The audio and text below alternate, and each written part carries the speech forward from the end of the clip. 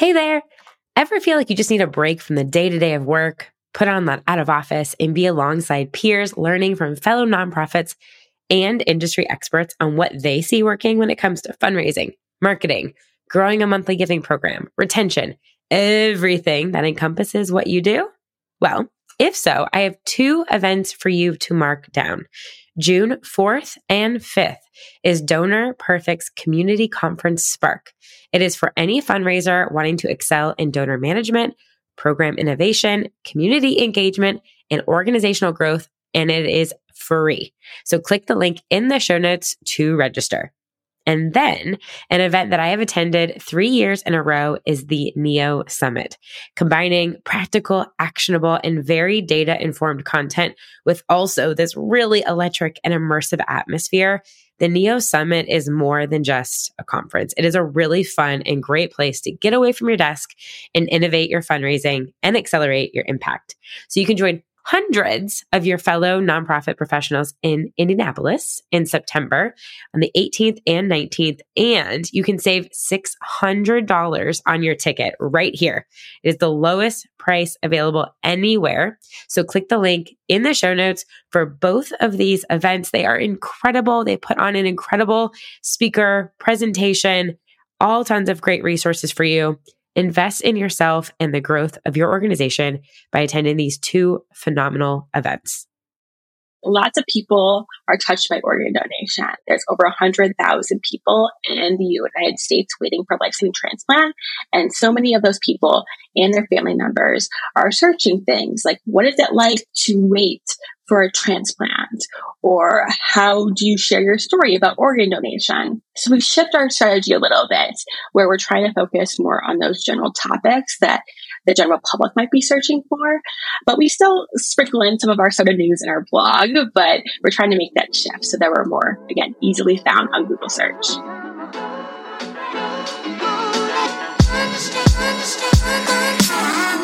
Hey there, you're listening to the Missions to Movements podcast, and I'm your host, Dana Snyder, digital strategist for nonprofits and founder and CEO of Positive Equation.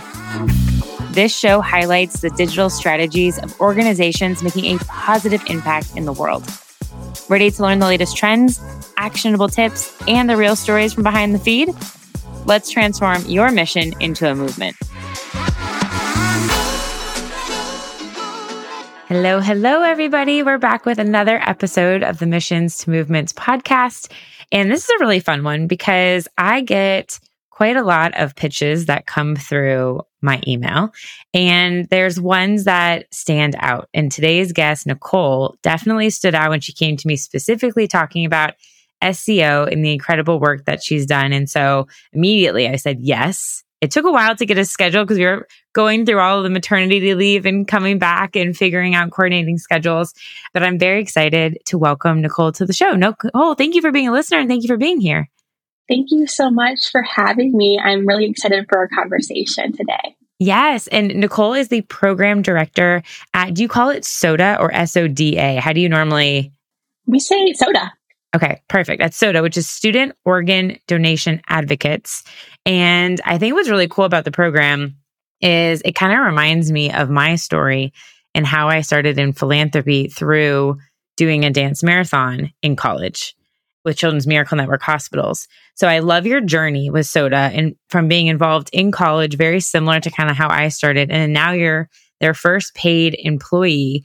Can you explain, give everybody an understanding, what is SOTA and how did that evolution happen with your career? Yeah. So SOTA stands for Student Organ Donation Advocates. And our mission is to inspire and support student-led organ donation advocacy on high school, college, and graduate school campuses.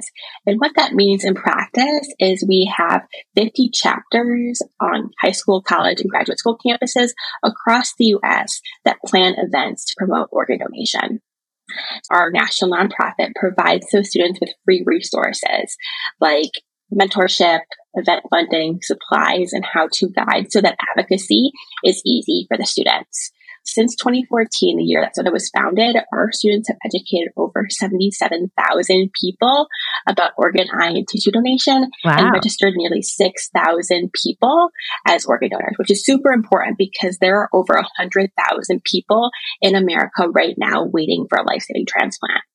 Wow, that's incredible. How did you first hear about the organization? Were you a college student? Yes, exactly. Our stories are very, very similar. Sarah Miller, who's our president and founder, founded SODA in 2014 at Washington University in St. Louis. She is a donor sister. So her sister saved the life of a special education teacher through organ donation in 2009. And like many donor families, Sarah was very passionate about the cause after experiencing the power of organ donation as a donor family. And when she went to college, she was looking for a way to advocate on campus, but there wasn't really any structure already existing to advocate for organ donation. So she created that structure with two other students. And I was a year behind her in school. So she founded SODA as a freshman, and then I was a freshman a year later. And my first few weeks on campus, the SODA chapter was hosting an event. At the event, I met Sarah and I heard her story. I didn't realize how important organ donation was for creating donor families. I only knew how it saved lives, but Sarah's story really sparked a passion in me, and organ donation became the cause I cared about. So I was part of my SODA chapter all throughout college until I graduated in 2019. In 2019, I started a career in nonprofits right out of college, and I was really lucky because my first employer invested in me. They enrolled me in a 5-day course all Amazing. about fundraising, and that sparked an interest in me again. I wanted to apply that knowledge and become a leader in nonprofits, but it was kind of hard to do it in that current role because it was an entry-level role. Other people were doing the big stuff, obviously. Big stuff happening at all levels. Don't discount that. That's true. That is true. But there were some things I just wasn't able to do in that role that I wanted to stretch my wings a little bit Totally, yeah. experience. So I reached out back to Sarah because SODA was front of mind for me because it made such a big impact throughout college to me personally. And I experienced organ donation firsthand personally by the time I graduated up to this point. So Sarah was focused on expanding SODA to other campuses because SODA just became an official 501c3 nonprofit at the beginning of 2020. And I reached out in like June of 2020. And I told her I wanted to help her fundraise, which was perfect timing because she really hadn't fundraised before. So her and I worked together to build the fundraising program at SODA from the bottom up. And we raised enough money to bring on the first full-time employee. I wanted to be that first full-time employee because I was doing so much as a 10-hour per week volunteer. And I knew I could do so much more with 40 hours per week full-time. So I was really happy to know that Sarah wanted me to be the first full-time employee too. And I've been in this role for 2 full years now. That's amazing. That's incredible. It is literally so parallel in our tracks because when I learned about Children's Miracle Network hospitals and I did Dance Marathon for 3 years, 3 years in college, I applied for a national job at their office and went and interviewed, and I was down to the final 2. I didn't end up getting the job as a regional dance marathon manager, but it all worked out as it was supposed to. And I became actually really good friends with the other person who was applying for the job in the process because we were there at the same time, which was kind of funny to look back actually at that experience. But I love that. I want to go back to a part of that story that I think is so important about how you were drawn to the organization. How did you hear about that event on campus? So Washington University in St. Louis, they host a bunch of different events for freshmen, like their first few weeks on campus, primarily to connect them to the city of St. Louis and know what other causes are out there so that they can get involved throughout their college career. And at the time, I thought I wanted to go to medical school. So when I saw an event being hosted that talked about organ donation, it was actually a tour of a surgical suite because the organ donation organization, like the regional one here in St. Louis, has a surgical suite at their offices, and they were doing a tour. The SODA chapter was doing a tour of the surgical suites. I was like all bought in. I was like, I want to see a surgical suite. I want to go to medical school, so that piqued my interest. But it turned out something different once I was there. Organ donation became my focus instead. I love that. That is so powerful for listeners. If you have, I'm just thinking of this, I guess, on the marketing fundraising angle. If you have a way to immerse yourself in the college experience for students, I think it's such an important phase where right? We were learning about philanthropy. We were figuring out what we wanted to do in the world. And I always say, like, to this day, Children's Miracle Network has those balloons at Publix and Costco and IHOP and all these different partnerships that they have. And I will always donate to the organization from then until now, right? And I always want to support the Dance Marathon program at my university.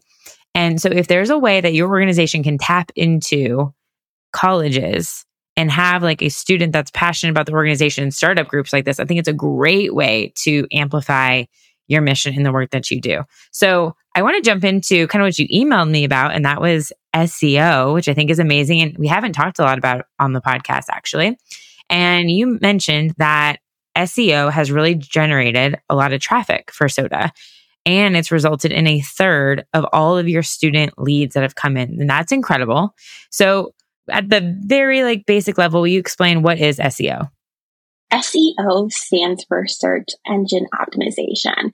And in practice, what that really looks like is deciding on a few keywords that somebody might be searching for, and then using those keywords frequently on your website so that if somebody searches those phrases, your organization and your website is at the top of the search results on Google.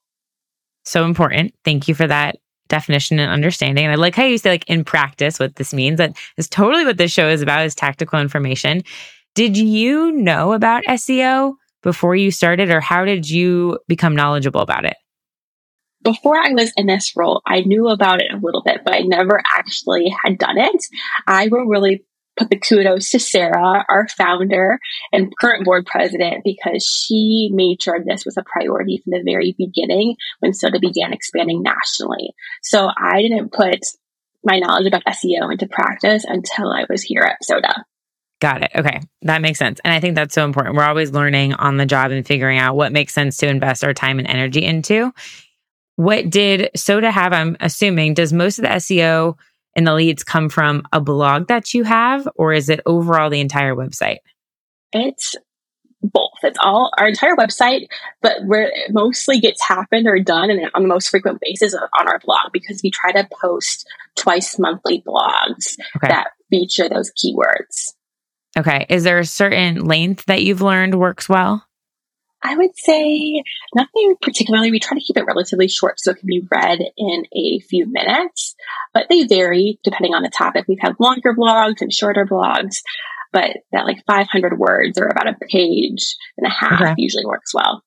So when you're thinking through keywords, how do you do that research that guides you on what keywords to use and what blog topics you think people will click on and find interest?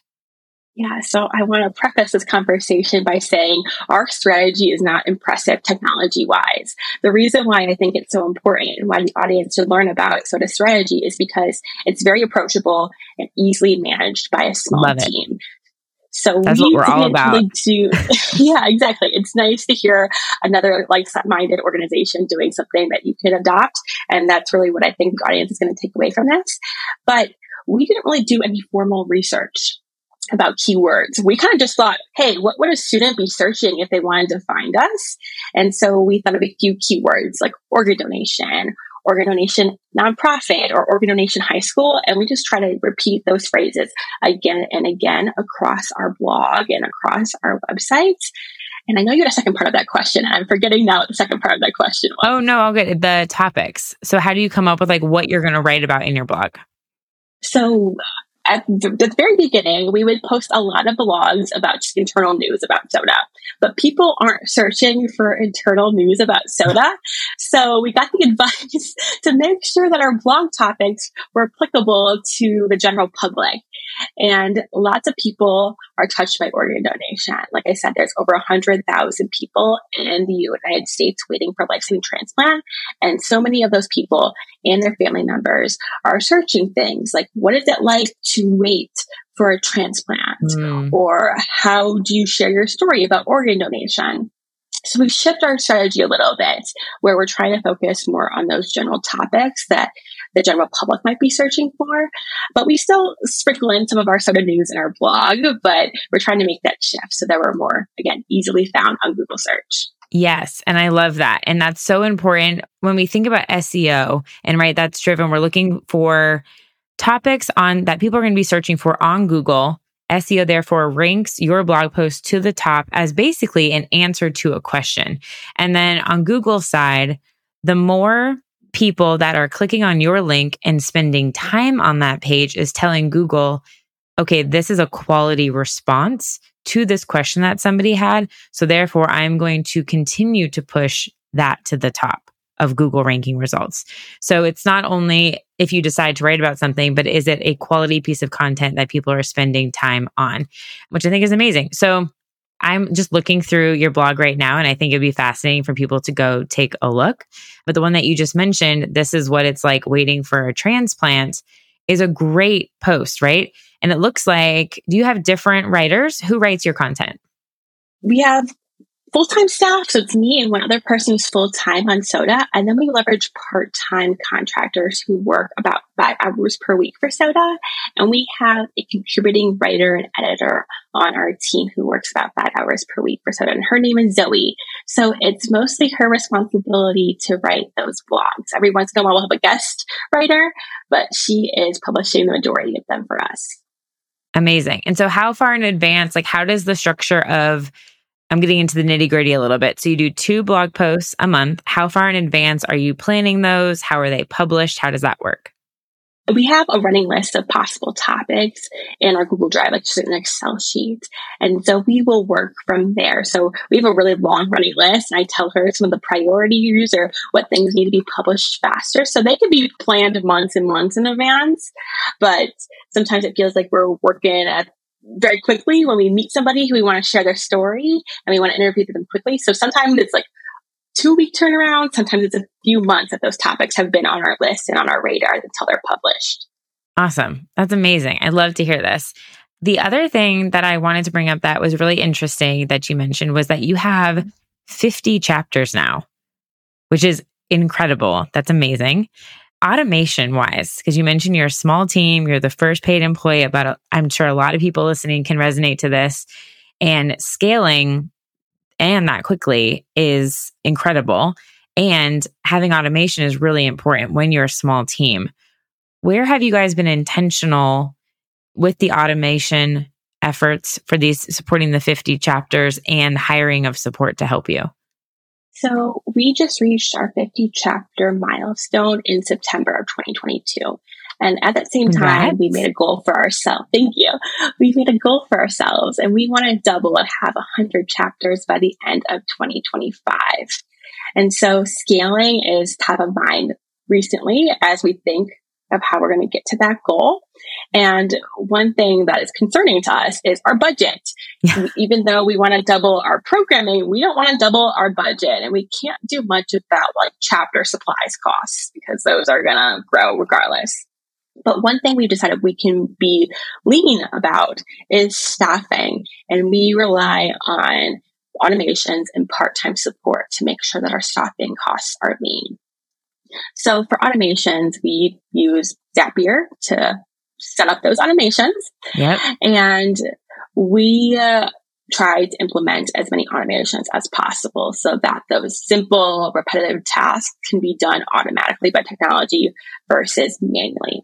So an example of that would be anytime a student goes onto our website and submits a form to tell us they're interested in starting us at a chapter, their contact information is automatically updated in our customer relationship manager, and emails are drafted to them with more information on how to start us at a chapter. So that's done automatically. In the past, we've done that manually.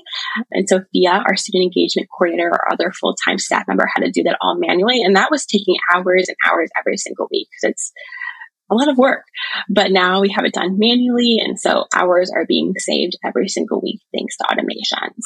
That's awesome. And I wanted to ask, what are the tools that you use as your CRM and your email provider? Yeah, so we use HubSpot for our CRM, and it's not made for nonprofits, but we found that it's really helpful to manage our chapters since we have so much chapter data. And we have to manage if they're active or if they folded or if they're in the application process. So it's really helpful to manage that. For our email, HubSpot is kind of built into that as well, but we use Gmail to manage our daily inboxes. Got it. Okay. Understood. No, that's awesome. So that's extremely important for automation. And I think that's very important too, from the standpoint of the person getting a fast response. We don't want to fill out a form and then not hear anything forever. And we're like, what form did I fill out? Like, I don't even remember doing that because of our lizard brains, like going off and being so busy on other things. And then hiring of support. So when you look to think about doubling essentially your efforts with a small team, what are those important roles that are crucial to you guys? Zoe is one of our part-time contractors who works about 5 hours per week for Soda. And we have about 3 other people on our team who serve in similar roles. When we think of who is going to be your next part-time contractor, it's kind of thinking of like, how are we going to save the full-time staff members some time? So for example, we are having a finance contractor come onto our team, and he is going to help us manage our QuickBooks because I do that right now and it's not my favorite task. So I was more than happy to say goodbye to it and pass it along to somebody else. So that kind of like guides her principal in terms of who we're going to be hiring next and for part-time help. I love how you distinguish that as what can we take off of a full-time person's plate? And especially if it's not your jam. Like, I know finances is not mine either. When I was doing my QuickBooks, I would spend hours and hours and hours just because I didn't know what I was doing. And that's not good, where I was having to like always ask QuickBooks support for help or watch a bunch of YouTube tutorial videos. That is time not well spent for me. So I hired a fractional CFO, which has made a game changer, and a bookkeeper that does all of that for me, and having an accountant. And those are things that they are experts in that realm and absolutely should hire off for that. So I love that example. I want to dive into a section called We Must Know. And as I started off at the beginning, thank you for being a listener of this podcast and for sending me an email reaching out about this case study, because I think it's awesome that you guys have been able to grow your chapters and have a bunch of student leads coming in through your blog content through SEO. And I wanted to ask you, what are you reading or what other podcasts are you listening to for fun or professional development? I'm a big listener to audiobooks and podcasts so that I can multitask with whatever I'm doing. So personally, I just finished listening to Pushinga, which is a book. And the book was about a family who immigrated from Japan-occupied Korea to Japan. And it was a very powerful story about overcoming challenges. There's actually an Apple TV series about the book. So I'm excited to dive into that now and would highly recommend anybody check out the book. And in terms of podcasts, one of my favorite things to listen to is the podcast, How I Built This. And yes, me too. It's kind of an oddball for a nonprofit leader to like learn things from, because it's about big for-profit brands. No, but it's also relevant. I totally agree. Yeah. There are tons of different episodes for anybody who's not familiar about like Crate & Barrel or Culver's. So you can learn about a brand that you really love and use on a daily basis. But the episode I listened to most recently was about Alamo Drafthouse, which is a chain of movie theaters. And the founders founded their first movie theater a few years out of college. And they were very honest in the episode about how they didn't always know what they were doing or have a strategy. And being a young leader, I feel like I'm making things up sometimes. But knowing that other people have felt similarly but experienced success is very hopeful and promising to me. So I love that one. Yes. No, it's so good. Look, Nicole, we're all making it up. We're all figuring it out. Listener, let us know if you agree. Send me a DM. Sure. What are you trying to figure out right now? I always love to ask that question, and shoot me a note on Instagram or on LinkedIn to let me know and see if I can send you some resources your way. Nicole, I wanted to wrap this conversation up with asking you my favorite question, and that's, what do you need help or support on right now? If anybody listening knows a student who's interested in a medical career or interested in sharing their passion for organ, eye, and tissue donation, please let them know about SODA. We would love to help them save lives, and your help in helping us reach our 100 chapter goal by 2025. Yes, I love it. Is there a list somewhere of all of the schools that you're in? Yes, if you go to sodanational.org/students and scroll to the bottom of the webpage, you'll see a chapter map where you can see all the schools that we're at. Okay, amazing, perfect. And Nicole, where can listeners connect with you? If you're looking to get connected with me personally, search my name on LinkedIn, or you can send me an email at nicole@sodanational.org. If you're looking to learn more about our organization, check us out on Instagram @sodanational, or go to our website, sodanational.org. Beautiful. Nicole, thank you so much for being here today. And thank you for all the work that you're doing with Soda. Thank you so much. Can you tell I love talking all things digital? To make this show better, I'd be so grateful for your feedback. Leave a review, take a screenshot of this episode, share it on Instagram stories, and tag Positive Equation with 1 E so I can reshare and connect with you.